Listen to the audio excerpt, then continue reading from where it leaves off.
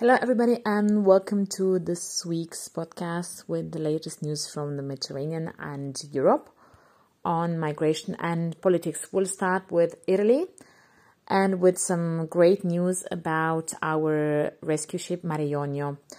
Prosecutors in Agrigento won the case against the captain and the owner of our rescue ship Mare Jonio to be dropped. Both had been accused of facilitating undocumented migration and violating the Italian navigation code. The investigation had been launched following the rescue of a group of migrants in May 2019 in the Libyan SAR zone by our ship Mare Jonio. Mare Jonio refused at the time any contact with Libyan authorities and disobeyed orders from the Italian Interior Ministry, traveling north and disembarking the rescued migrants at a port on the Italian island of Lampedusa the next morning. Italian finance police seized the ship. The captain and the head of mission were placed under investigation. During this time in office, from June 2018 to September 2019, the Interior Minister Matteo Salvini, a known anti-migration hardliner, sought to completely seal off Italian ports from migrant arrivals, leading to multiple confrontations with NGO migrant rescue ships.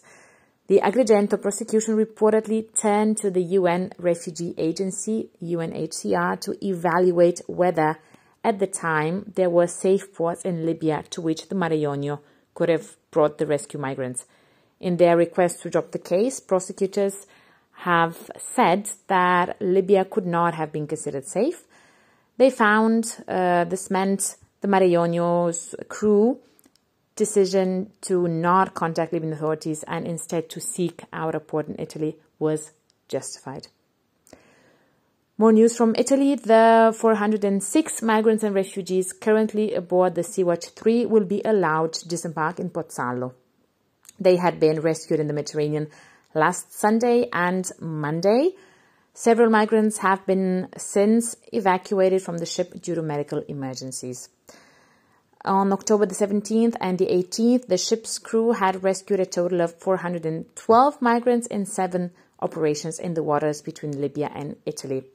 So far in 2021, at least nearly 120,000 people have attempted the sea crossing between Libya and Tunisia to Italy and Malta, according to the UN Migration Agency IOM. Close to 51,000 people were intercepted and returned. At least 1,300 people lost their lives trying to cross the central Mediterranean, though experts believe the actual number is likely to be much higher. Sunday, the 24th of October, thanks to Alarm Phone's alert, 296 people are currently safe and sound on board the ship Geo Barents. Among the survivors, many women and children. The Médecins Sans Frontières, Doctors Without Borders team is providing medical assistance and psychological support. Also, the Italian authorities have notified Aita Mari that they will be able to disembark the 105 people rescued on board in Trapani, identified as a safe port. And last but not least, on Italy, the trial of former Italian Interior Minister Matteo Salvini reopened last Saturday for his role in preventing the Open Arms migrant rescue ship from docking at an Italian port in 2019. Salvini has been accused of deprivation of liberty and abuse of authority, for which he could face up to 15 years in prison. The trial in Palermo, Sicily, formally began on September the 15th. However, it was postponed to October the 23rd to find a larger courtroom to accommodate the media, civil parties and lawyers. Spanish organization Open Arms had rescued more than 160 people in distress in the Mediterranean Sea over the course of 3 interventions in August 2019. The vessel was moored off Lampedusa but not permitted to dock there. The ship remained off the coast of southern Italy for about 19 days. Due to the heat, poor hygienic and living conditions on board, many migrants jumped into water and attempted to swim ashore. Eventually, after the 19-day ordeal, the remaining 83 migrants still on board were allowed to disembark in Lampedusa after a court overturned Salvini's ban on private rescue boats entering Italian waters. Salvini has maintained that his actions were in the national interest He had earlier faced allegations of kidnapping after refusing to let a group of migrants disembark from a ship. Spain. On October the 19th, the Spanish government has approved a reform that will make it easier for migrants who arrived in the country as accompanied minors to receive residence and work permits. A total of 1,500 youths will reportedly benefit from this reform. Among them, there are an estimated 7,000 migrants between the ages of 18 and 23 who previously lost their legal status when they came of age. The reform will prevent many migrants from becoming undocumented once they turn 18. The following changes are these. Migrant minors need to wait only 3 months to apply for stay permits, not 9 months as was before. And migrants with a residency permit can work when they become 16.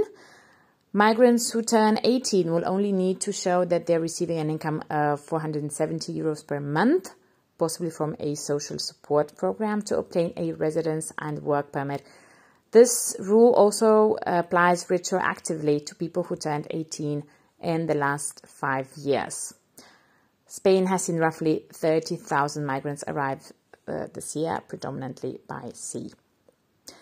Malta. 32 asylum seekers have filed a complaint against the Maltese government for human rights violations suffered in the spring of 2020, when Malta decided to leave them onto tourist boats anchored 13 miles from the coast and therefore beyond Maltese territorial waters for weeks.